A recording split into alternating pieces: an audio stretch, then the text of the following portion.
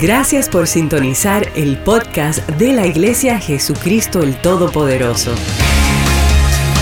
Esperamos que Dios te hable por medio de este mensaje del pastor Jonathan Agüero. Ahora, prepárate para recibir un mensaje de Dios directo al corazón. Directo al corazón.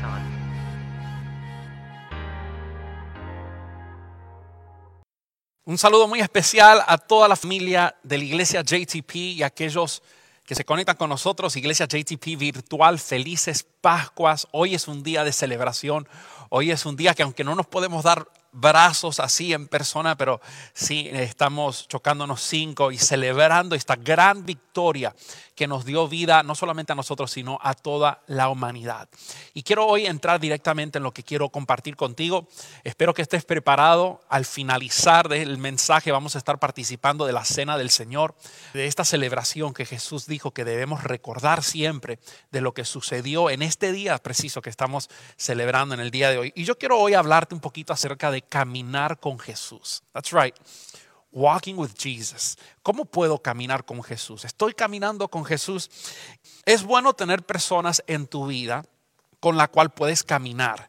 La Biblia dice que Dios nos creó a nosotros para ser personas relacionales.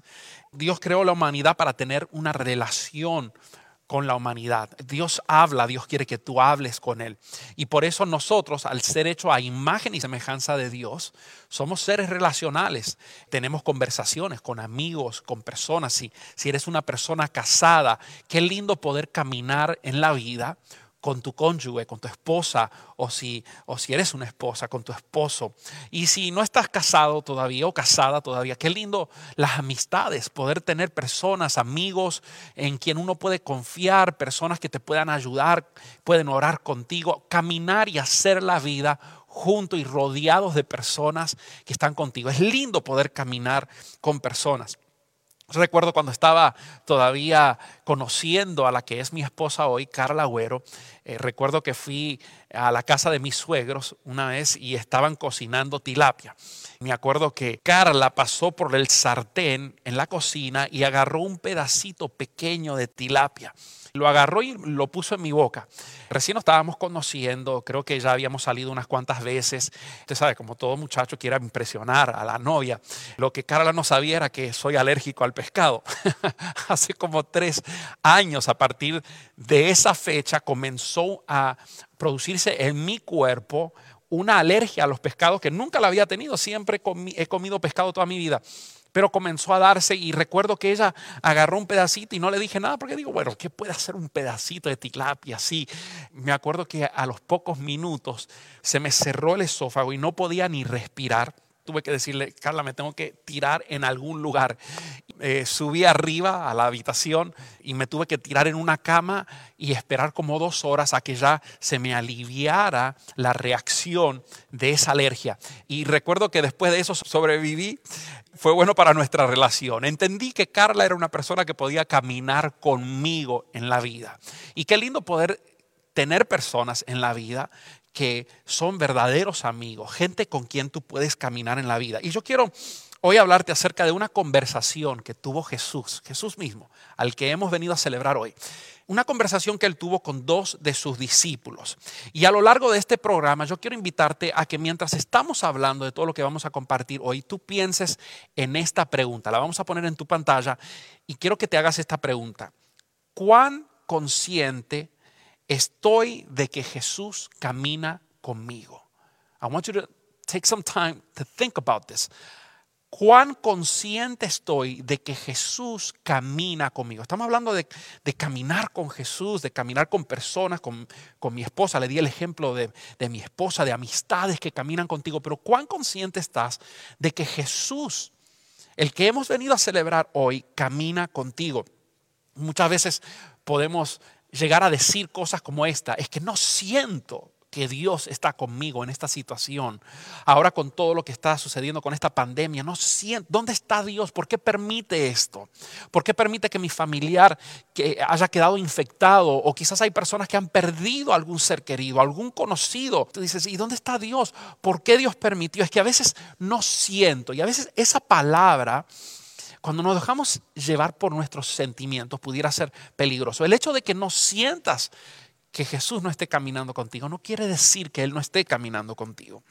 ¿Cuán consciente estás de que Jesús está caminando contigo? Y quiero que pienses esto mientras compartimos mi favorita historia en toda la Biblia. Lucas capítulo 2, se trata acerca de dos discípulos que tienen una conversación.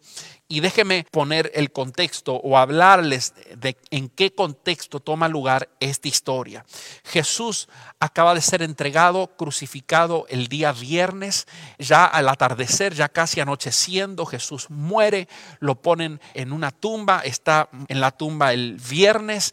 Todo el día sábado está en la tumba y al tercer día, al amanecer el domingo, comienzan a acontecer muchas cosas raras, cosas que una persona no ve todos los días. Y esta historia que vamos a compartir hoy da lugar en la tarde ya de lo que es el día domingo de la resurrección de Jesús. Es en la tarde y los discípulos están confundidos. Yo quiero que te pongas en los zapatos de los discípulos. Están súper confundidos, están perplejos, anonadados, como decimos en mi país, por los acontecimientos. Algunos hasta frustrados, enojados por lo que está aconteciendo. ¿Por qué? Porque la vida no les resultó como ellos esperaban. Estos 3 años invertidos siguiendo a Jesús, ellos tenían un concepto que iba a terminar diferente a como terminó. Y la vida no les fue como ellos pensaban. Y yo quiero que tú pienses en este día, ¿alguna vez te has sentido decepcionado porque algo que tú comenzaste no terminó como quisiste?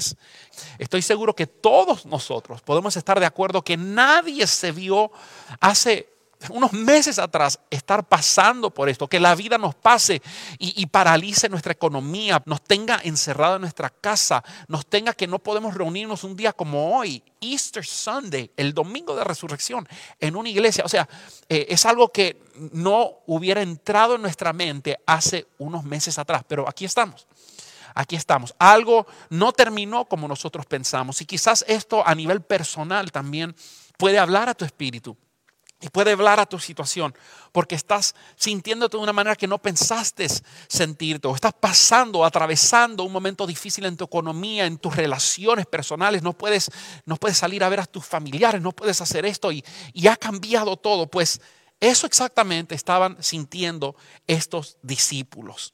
2 de los discípulos de Jesús, nos cuenta esta historia, que en la tarde comenzaron a caminar desde Jerusalén hasta un pueblito pequeño que la Biblia no habla mucho acerca de este pueblo, llamado Emaús. Es un pueblo pequeño. Lo que sí sabemos de este pueblo es que desde Jerusalén está a 11 kilómetros. Aquellos que viven aquí en los Estados Unidos serían 7 millas. 7 millas desde Jerusalén hasta este pequeño pueblo de Emaús.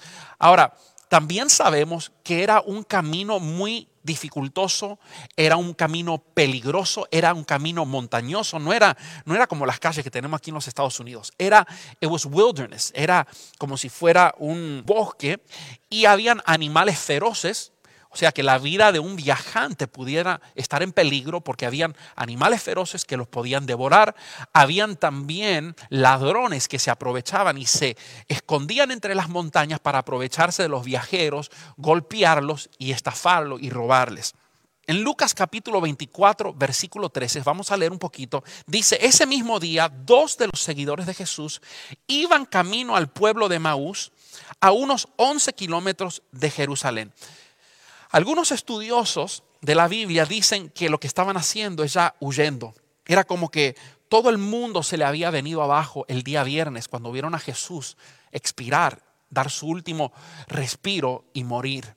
Estuvieron quizás todo el día sábado perplejos, diciendo, bueno, ¿qué vamos a hacer ahora? Pensando. Y quizás estos 2 discípulos, dicen los eruditos, que tomaron la determinación de decir ya, se acabó todo. Estos fueron 3 años que invertimos. It was good while it lasted. Estuvo muy bueno mientras duró, pero ahora ya se acabó todo. Así que vamos a regresar. Y no solamente estos 2. La Biblia nos muestra y nos enseña evidencias de otros que se fueron a las redes a pescar, regresaron a sus previos oficios porque en su mente ya todo se había terminado. Estaban desesperanzados por las cosas porque las cosas no les fueron como ellos pensaban. Es posible que personas que me estén mirando ahora, que estén conectados con nosotros por YouTube o que están viendo este programa, quizás no en vivo, te sientes que las cosas cambiaron y hay una desesperanza en tu vida. Y ahora, ¿qué va a ser? Están diciendo que las cosas nunca más serán igual. Y hay tantas cosas que uno no sabe qué va a acontecer del otro lado. Y así estaban los discípulos.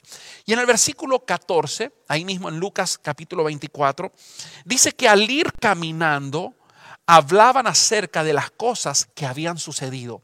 Todavía no dejaban de hablar. Pasó el viernes, pasó el sábado, pasó el domingo y estos dos discípulos de Jesús estaban caminando y estaban hablando de todo lo que había acontecido en las previas horas. No es una conversación normal, es una conversación llena de frustración, una conversación quizás con un poco de enojo, de decir, bueno, invertimos estos 3 años y las cosas no eran como pensábamos. Pensábamos que Jesús iba a ser el rey, iba a liberarnos de esta opresión de los romanos, pero aquí estamos y nuestro líder ha muerto. ¿Y ahora qué? Y estaban teniendo conversaciones muy intensas, llenas de enojo, de frustración, de confusión. ¿Cómo puede ser que todo termine así? ¿Cómo puede ser que todo termine así? Y en el versículo 15 dice, mientras conversaban y hablaban, de pronto Jesús mismo se apareció y comenzó a caminar con ellos. Ellos están aquí hablando intensamente, camino desde Jerusalén hasta Emaús, 7 millas, o sea, bastante recorrido. Y mientras están hablando, se les llega otro viajero y se presenta y comienza a hablar con ellos, siendo Jesús, pero ellos no saben que es Jesús. Y comienzan a tener una conversación. Después de la muerte de Jesús, como habíamos dicho, muchos de los discípulos habían regresado a sus oficios debido a su desesperanza. Cuán difícil es creer que de repente puede resucitar una persona después de ser crucificado. El mismo domingo a la mañana habían evidencias que las mujeres fueron a poder ungir el cuerpo de Jesús y cuando llegaron vieron un ángel, pero ponte a pensar, óigame, qué difícil es creer que de repente una persona puede resucitar si nosotros lo vimos. Lo mataron, expiró delante de nuestros ojos, lo pusieron en la tumba. Y ahora hay personas que están diciendo que sí, que resucitó y cómo. Ponte tú en los zapatos de los discípulos porque nosotros ya conocemos toda la historia, porque venimos celebrándola más de casi 2000 años, pero ellos están viviendo esta historia en real time, en tiempo real. Y hay gente que está diciendo que sí, que resucitó, pero si nosotros lo vimos, hay una confusión grande. Y en medio de todo este dolor, en medio de toda esta confusión, Jesús se les acerca. Y yo quiero decirte hoy, yo quiero poder sembrar esta palabra en tu vida. Jesús desea acercarse a ti. Querido amigo, no sé dónde estás en la vida, no sé cómo te ha afectado esta pandemia o alguna otra adversidad, pero yo quiero hoy decirte que Jesús, igual que se acercó a estos dos discípulos, hoy mismo, Jesús se está acercando a ti. Me encanta porque Jesús no se acerca para decirle, ¿qué están haciendo ustedes? Hipócritas, no les dije a ustedes que yo iba a resucitar, ¿por qué están huyendo? No fue para señalarlos, no fue para poder castigarlos, no, Él se acerca porque Él quiere acercarse a ti. Y en medio de nuestro dolor, en medio de nuestra angustia, en medio de nuestra frustración, Jesús, que conoce todas las cosas, se acerca a ti en esta preciosa mañana. Él nos está enfocando en los detalles, a ver si has asistido a la iglesia, a ver si te has portado bien, si has dicho las cosas correctas. Él se acerca a ellos a pesar de que están huyendo. Qué interesante eso. Y escúchame un ratito porque Jesús quiere acercarse a ti en este día. Quizá no lo vas a ver como lo vieron ellos, que fue una persona y lo vieron con sus ojos naturales, pero yo quiero decirte, Jesús sigue vivo. Por eso estamos celebrando la Pascua hoy. Y Él se quiere acercar a tu vida de una forma real, aunque no lo puedas ver. Y el versículo 16, ahí mismo, Lucas 24, dice, pero no le reconocieron ellos, aunque era Jesús, pues sus ojos estaban velados. A veces es difícil ver a Jesús en medio de situaciones de la vida que no entendemos. A veces las crisis que pasamos, las preguntas que tenemos, nuestra desesperación como que forma una venda alrededor de nuestros ojos y no podemos ver que Jesús está ahí mismo. Que Él lo prometió en su palabra, nunca dejarnos, nunca desampararnos. Pero a veces las mismas crisis, las mismas preguntas, los mismos déficits, las cosas que necesitamos y el temor del mañana opacan nuestra vista y no podemos ver que Jesús está ahí. Por eso la pregunta de hoy: ¿cuán consciente estás de que Jesús está caminando contigo? ¿Cuán consciente estás? Y comenzaron a caminar y en este camino de 7 millas comenzaron a tener conversaciones con Jesús. A mí me hubiera encantado haber estado ahí, poder haber hablado con Jesús. Y estos dos comienzan a tener una conversación. Y la Biblia dice en el versículo 17 ahora que Jesús les preguntó: ¿de qué vienen discutiendo tan profundamente por el camino? ¿Ves que no era una conversación normal? Era intensa, estaban discutiendo, pero ¿cómo? Sí, pero las mujeres dijeron que Jesús resucitó, sí, pero yo no lo he visto, sí, pero no creo. ¿Y por qué terminó así? Y Jesús le dice: ¿por qué están conversando de esta manera? ¿Por qué están discutiendo? Que lo puedo escuchar a la legua. Se detuvieron de golpe, ¿ok? Los discípulos, con sus rostros cargados de tristeza. Y entonces uno de ellos, llamado Cleofas, que algunas personas dicen que era hermano del papá de Jesús, hermano de José, no se sabe. Tú debes de ser la única persona en Jerusalén que no oyó acerca de las cosas que han sucedido allí en los últimos días. Y Jesús, sabiendo todas las cosas, dice: ¿qué cosas? Se hace el que no sabe. Y me gusta eso, porque no es que Dios no sabe, es que a Dios le gusta escuchar tu voz. A Dios le gusta que tú le hables. Y entonces ellos le dijeron las cosas que le sucedieron a Jesús, por supuesto. El hombre de Nazaret era un profeta que hizo milagros poderosos y también era un gran maestro a los ojos de Dios y de todo el pueblo. Sin embargo, los principales sacerdotes y otros líderes religiosos lo entregaron para que fuera condenado a muerte y lo crucificaran. Jesús se acerca a ellos sabiendo lo que están pensando. Y aunque sabe lo que estaban pensando estos dos discípulos, aún así les pregunta. Y esto me lleva al segundo punto en el día de hoy. Jesús desea oírte. Escúchame bien, querido amigo. No solamente que Jesús se acerca a ti, sino que también Jesús desea oírte. Aunque estés frustrado, aunque tengas 1000 preguntas, Él está ahí y Él desea oírte. Esto siempre pasa en mi casa. O sea, yo tengo 2 niños pequeños. Tengo a Lucas de 6 años, tengo a Mía de 2 años. Y a veces es difícil tener una conversación con mi esposa. Estamos tratando de hablar algo y aquí está Mía pidiéndome que quiere algo de comer, como siempre. Y después tengo a Lucas con el control del Wii, queriendo que yo le gane algún nivel de un juego de Mario que tiene. Y a veces yo soy una persona paciente, pero a veces tengo que decir: ya, basta, deténganse, que estoy hablando con su mamá. Esperen que termine de hablar con Carla. Y a veces tengo que decirle que se callen, pero Jesús no es así. A Jesús le gusta que tú le hables. Es más, He encourages, He loves cuando tú te detienes y tomas un tiempo para poder hablar con Él. Y me gusta que aunque Jesús es soberano, Él es todopoderoso, omnisciente, omnipresente y todo eso, sabía exactamente qué era lo que estaban hablando esta gente. Él viene y se acerca y quiere oír de sus labios. ¿Qué están hablando? ¿Por qué están discutiendo?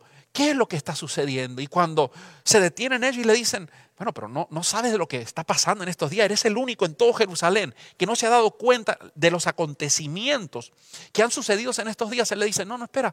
No, ¿de qué? Cuéntame. Porque Jesús quiere oír de tu boca lo que está aconteciendo en tu vida, en tu familia y en tu corazón. Él es un Dios personal. En el versículo 21 dice: nosotros, y cuando ellos comienzan a hablar, los 2 discípulos le dicen esto: nosotros teníamos la esperanza de que fuera el Mesías que había venido para rescatar a Israel. Y yo quiero preguntarte hoy, ¿puedes identificarte con estos 2 discípulos? ¿Cuántas veces nosotros tenemos esperanza de que algo va a salir de cierta manera y termina saliendo al revés? O que algo iba a funcionar y de repente no funcionó. En la cabeza de estos 2 discípulos Para ellos esto era una gran derrota. Murió su líder, murió el movimiento que podía destronar a los romanos, estos impíos que vinieron y nos tienen subyugados haciéndonos pagar 90% de impuestos. Y ahora se murió nuestro seguidor. Todo se derrumbó en la mente de ellos. Pensaron que era una derrota. Y aquí están, nosotros teníamos la esperanza. Quizás hay personas aquí que me están mirando y puedan decir, tenía esperanza que mi matrimonio iba a ser diferente y no está como yo esperaba que estuviera. O pensé que otros perderían sus trabajos, pero yo no, porque yo voy a la iglesia los domingos. O nunca pensé que estaría en esta situación o que terminaría infectado o que perdiera a mi ser querido. Nunca pensé que estaría de esta manera. Teníamos esperanza de que las cosas sucedieran de una manera diferente. Y yo quiero hoy poner esto en la pantalla porque quiero decirte que Jesús está obrando en ti por medio de lo que te está sucediendo a ti. Jesús está obrando en ti por medio de las situaciones y los problemas que te están aconteciendo a ti, a pesar de todo lo que estamos pasando como nación, a pesar de todo lo que estamos pasando como planeta, lo que estás pasando tú como familia o tú como individuo. Dios está obrando en ti. La Biblia dice que todas las cosas, las buenas, las malas, las que parecen ser malas pero son buenas, todas las cosas ayudan para el bien de los que aman a Dios. Entonces, ¿qué nos sucede? Nosotros como seres humanos, es nuestro comportamiento natural como seres humanos, nos enfocamos más en lo que me está sucediendo a mí, mis sentimientos, cómo me siento, lo que pienso, lo que está aconteciendo alrededor de mí, mi trabajo, mi familia, mis planes, mi salud. Pero Jesús, préstame atención, Jesús está más enfocado en lo que está sucediendo en ti, lo que está aconteciendo en ti a través de esta situación que te está afectando a ti. Jesús está más enfocado en el en ti que en el a ti.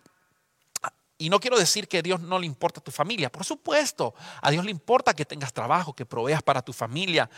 Lo que te sucede a ti, a Él le importa, pero más le importa lo que está sucediendo en ti. Y como testimonio personal, yo recuerdo durante la gran recesión, hace unos 12 años atrás, recuerdo que cuando las cosas se apretaron, la gente comenzaron a perder trabajo. Recuerdo que todos los sueldos se tuvieron que cortar a la mitad en la iglesia y durante eso muchas personas, no solamente nosotros, perdimos nuestra casa. Y en medio de todo eso era cuando más estábamos implementando un nuevo plan en la iglesia, discipulado, y cuando más estábamos trabajando. Y uno pudiera decir, Dios, pero cuando más estoy trabajando es cuando me quitaron la casa. ¿Y por qué? Pero si te estoy sirviendo a ti, estoy sirviendo a la gente, ¿cómo puede ser? Y a veces esos pensamientos pueden entrar en el corazón de una persona, pero en medio de todo eso Dios estaba trabajando en nosotros y nos estaba fortaleciendo, nos estaba aumentando nuestra fe. Y luego pudimos ver el resultado no solamente en lo que Dios hizo en nosotros, sino también en que las cosas cambiaron y Dios nos dio una oportunidad de comprar una casa mejor que la que habíamos perdido por la mitad del precio y tenía una habitación más. O sea, algo sobrenatural. Y a veces cuando estás en el momento del huracán, en el ojo del huracán, no se puede ver, está todo gris. Como cuando uno está en el medio de la tormenta. Pero si tú pones la confianza en que Dios está trabajando en ti, lo vas a poder también ver los resultados en las situaciones que te están afectando en el día de hoy. Quiero decirte que a través de lo que te está sucediendo a ti, Dios está trabajando en ti. La pregunta es, ¿qué Dios está haciendo en mí? What is God doing inside of me? Y eso es una buena cosa que preguntarle a Dios cuando ores cada mañana. Señor, ¿qué estás haciendo en mi vida? Toda esta situación que casi seguro que no la vamos a volver a vivir en el resto de nuestras vidas, y quizás nuestros hijos nunca tendrán que pasar por una pandemia así, porque aprenderemos de esto. Señor, pero ¿qué me estás mostrando y qué estás haciendo en mí en este tiempo? Y ahí en Lucas 24, ahora en el versículo 22, dice, no obstante, algunas mujeres de nuestro grupo, esto le están diciendo los dos discípulos a Jesús, fueron a su tumba esta mañana temprano y regresaron con noticias increíbles. Increíbles, no se pueden creer. ¿Cómo que resucitó? Dijeron que el cuerpo había desaparecido y que habían visto a ángeles, quienes le dijeron que Jesús está vivo. Algunos de nuestros hombres corrieron para averiguarlo y efectivamente el cuerpo no estaba tal como las mujeres habían dicho. Entonces Jesús les dijo, qué necios son. Jesús les habla a estos dos y le dice, qué necios son.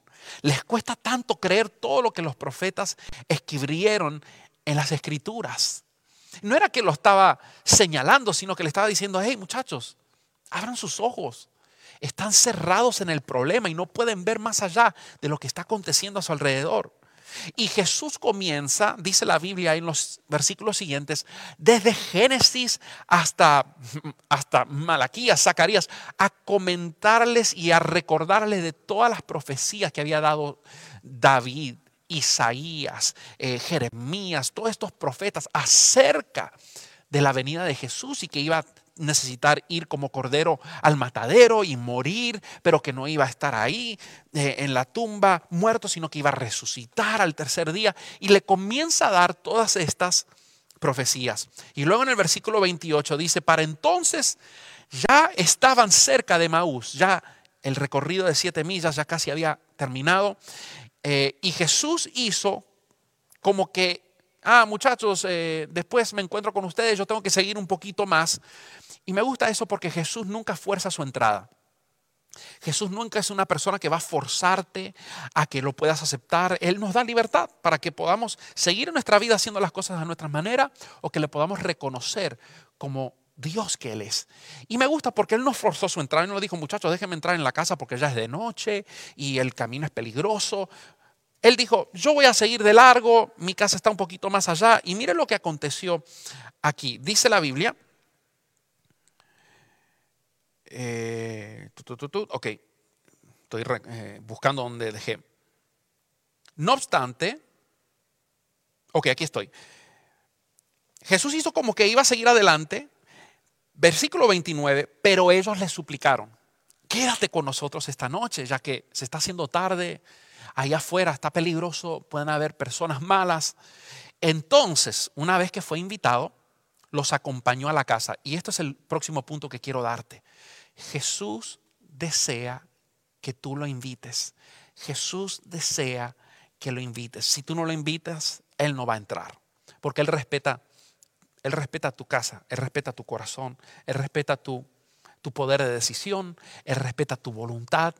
Pero Él desea, el deseo de Él es que tú lo invites. Y lo podemos ver que cuando estos dos discípulos lo invitaron, Jesús dijo, ok, voy a entrar en tu casa. Yo quiero hoy invitarte a que tú invites a Jesús en tu situación. Por más oscura, por más difícil que sea, invítelo. Invita a Jesús a tu situación, invita a Jesús a tu casa, a tu familia, a tu corazón.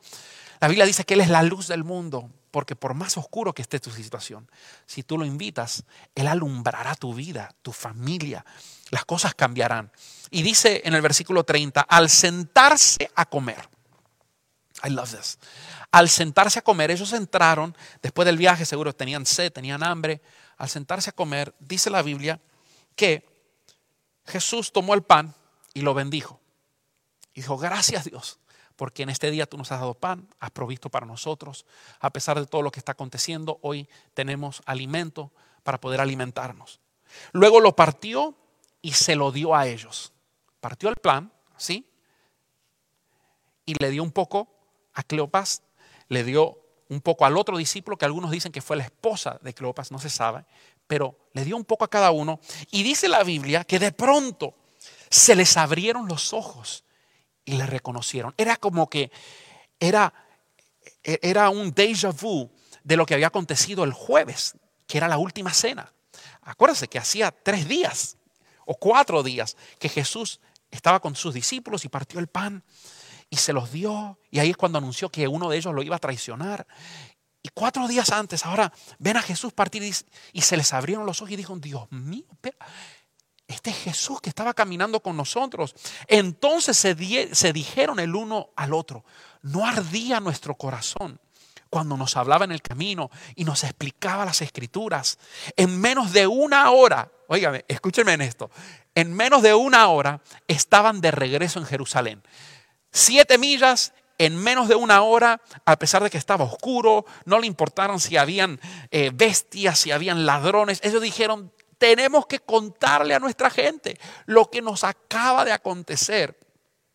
Y dice la Biblia que llegaron a Jerusalén y allí encontraron a los 11 discípulos y a los otros que se habían reunido con ellos, quienes también decían, los discípulos también estaban diciendo, el Señor ha resucitado, es verdad. Se le apareció a Pedro y cada uno estaba compartiendo lo que le había acontecido, de que vieron a Jesús. Él caminó con nosotros, camino de Emaús. No sabíamos que era Él, pero después partió el pan y desapareció. Y cuando están ahí, cada uno contando su historia, Jesús les aparece a todos ellos. ¡Wow! ¡Qué hermosa historia! Y yo quiero poner algo más en la pantalla y que tú puedas pensar y meditar en esto. Ellos vieron a Jesús y ellos fueron cambiados. Nota esto, la situación en Roma seguía igual. No era que había sido liberados del imperio romano. La situación, lo que le estaba sucediendo a ellos, seguía igual. Pero lo que había cambiado era lo que Dios estaba haciendo en ellos. Nuestro Dios no está muerto. Nuestro Jesús no ha muerto, ha resucitado. We have a newfound hope. Tenemos esperanza. No estamos desesperanzados como estábamos hace unas horas atrás. Nuestro Jesús vive. La situación seguía igual, pero algo cambió dentro de ellos. Pasaron de ser desesperanzados a tener esperanza. Pasaron de estar confundidos a tener fe, a creer. Y yo quiero hoy, en este precioso día, día sagrado, que tú puedas también, en medio de tu situación quizás muy diferente a la que vivieron estos dos discípulos, tú puedas entender que Jesús está caminando contigo. ¿Cuán consciente estás de que Jesús está caminando contigo? Él está cerca de ti. Él quiere Él quiere oírte. Él quiere que tú le hables para Él escucharte. ¿Qué está aconteciendo contigo? Y ¿sabes qué? Él quiere que tú le invites a entrar a tu corazón, a entrar en tu vida. Él quiere ayudarte con ese problema que estás tratando de cargar en tus hombros y estás tratando de resolver. Dios puede aliviar tus cargas. Él dijo, venid a mí los que estén cargados y trabajados, que yo les daré descanso. Ese Jesús de quien estamos hablando hoy, en Lucas capítulo 24, es el mismo Jesús que está ahí en tu casa, que está ahí en tu condición, abrazándote, dándote esperanza, diciéndote, amigo, esto también pasará. Esto está aquí hoy, pero ¿sabes qué? Pasará. Vas a salir del otro lado. Y ¿sabes qué? En medio de esta adversidad estoy trabajando en ti. Algo va a cambiar en ti. Algo va a fortalecer tu fe y vas a ser una persona diferente. Así que vuelvo a terminar con lo que comenzamos. ¿Cuán consciente estás de que Dios está contigo? Y yo quiero hoy poder invitarte a que puedas contestar esta invitación que te hace Jesús hoy. Jesús se le acercó a estos muchachos, a estos discípulos y les dijo, yo voy a salir de largo, muchachos, un gusto poder hablar con ustedes, qué bueno, la pasamos muy bien, gracias por compartir el camino conmigo. Y ellos le rogaron, le dijeron, no, ven, ya se está haciendo tarde, entra con nosotros. Y una vez que lo invitaron, Jesús accedió. Y yo quiero hoy ofrecerte a que puedas invitar a Jesús a que entre en tu corazón, a que entre a tu situación, a tu crisis, a tu frustración. Y Él no va a venir para criticarte, para decirte por qué estás huyendo, por qué no fuiste a la iglesia, por qué no has hecho esto. No. Él lo que quiere es oírte. What's going on inside of you? ¿Qué está aconteciendo en tu vida? ¿Qué está aconteciendo alrededor de ti? Porque lo que tú necesitas, yo te lo puedo dar. Permíteme entrar en tu casa y partir el pan. Partir el pan es señal de provisión. Dios quiere mostrar que Él es proveedor para tu vida. Que cualquier necesidad que tú puedas tener, Él te puede satisfacer. Así que si tú estás listo hoy, ya sea que estés por primera vez invitando a Jesús en tu corazón o que de repente quizás estás reconciliándote con Dios o quizás Dios te habló y te has dado cuenta que quizás has maximizado los problemas y has dejado a tu Dios que es tan grande a un lado y hoy quieres decir, Señor, perdóname, entra en mi casa, entra en mi situación. Si ese eres tú, yo quiero que tú hagas esta oración conmigo, porque la invitación hoy en día desafortunadamente no tenemos a Jesús en persona que le puedes abrir la puerta y decir, hola, entra. Pero la Biblia dice que Él está a la puerta de nuestro corazón tocando y llamándonos. Si nosotros abrimos nuestro corazón, Él entrará y cenará. Partirá el pan con nosotros. Así que yo quiero hoy que tú hagas esta oración invitando a Jesús. Si lo deseas, está en ti, puedes rechazarlo, puedes aceptarlo. Pero bienaventurados los que escogen la vida. Di conmigo, Señor Jesús, en este día tan memorable, que celebramos tu resurrección. Yo quiero abrir mi corazón y darte entrada para que tú entres a mi casa y me ayudes con esta desesperanza, me ayudes con esta situación, con esta necesidad, que me ayudes en medio de esta desesperación, que no sé qué va a ser del futuro, no sé, hay tantas cosas que no sé, pero ven, ilumíname, abre mis ojos y dame la paz que solo tú puedes dar. Reconozco que soy pecador y que te necesito.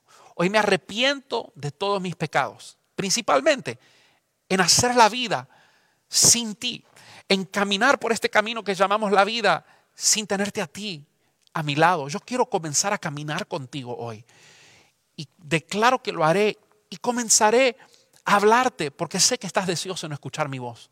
Y cuando tenga problemas y dudas y cuando tenga incertidumbres, las voy a compartir contigo porque sé que siempre estás presto a escucharme. Hoy te invito a mi corazón. Sé el Señor de mi vida. En el nombre de Jesús. Amén. Y amén. Wow. Eso es algo, eso es lo que llamamos el Evangelio del Señor. Que por medio de una oración y una confesión de decir, Señor, yo te invito, entra a mi corazón, llega la vida de Dios para que puedas vivir una vida abundante aquí en la tierra. Y llega también la vida eterna, que no se puede comprar, no se puede lograr con méritos humanos, sino que es un regalo de Dios. Y para terminar este hermoso, hermoso momento que estamos celebrando en el día de hoy, vamos a estar participando de la Cena del Señor.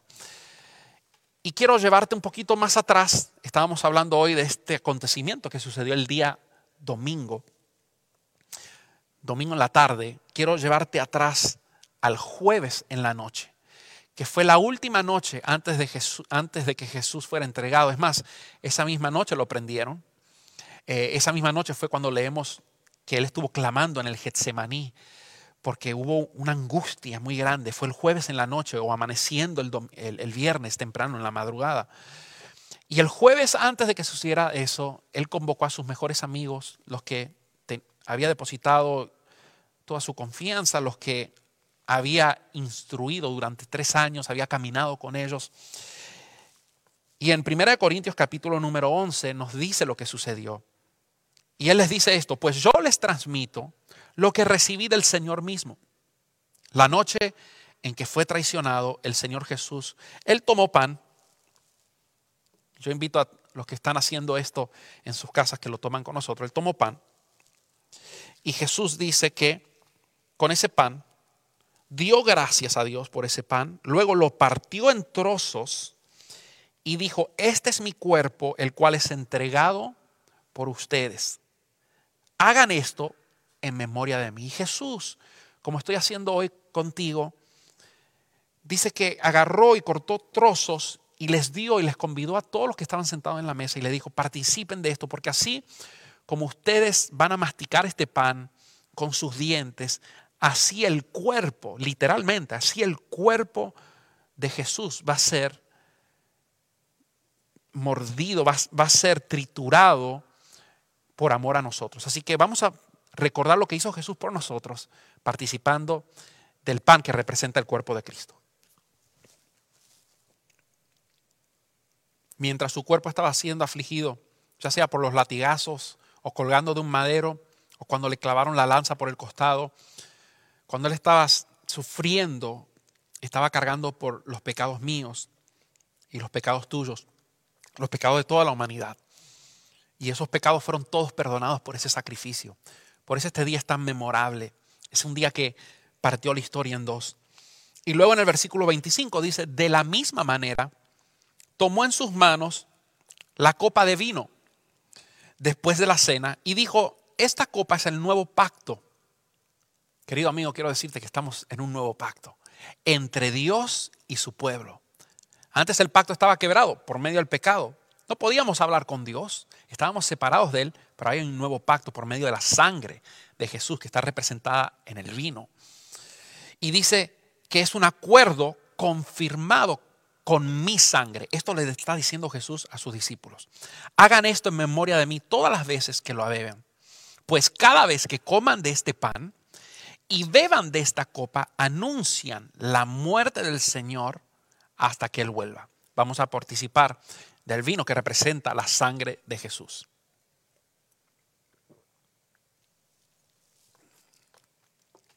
Señor, en esta preciosa mañana, en esta preciosa tarde, hoy recordamos lo que tú hiciste por nosotros y no es motivo de tristeza.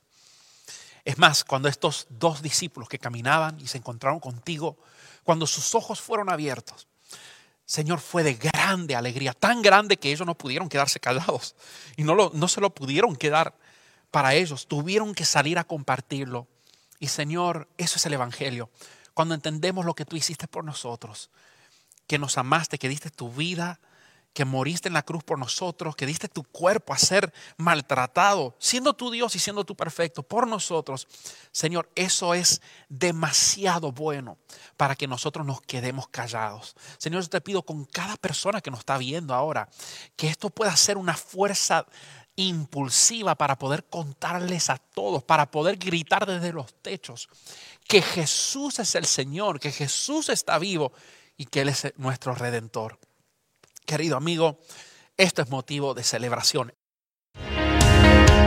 Si deseas compartir lo que Dios ha hecho en tu vida por medio de este mensaje, puedes escribirnos al correo amen@ministeriojtp.com. Y si deseas ser parte de lo que Dios está haciendo en la Florida, puedes enviar tu donación entrando a nuestra página web ministeriojtp.com. Y te esperamos en el próximo episodio del podcast de la Iglesia Jesucristo el Todopoderoso.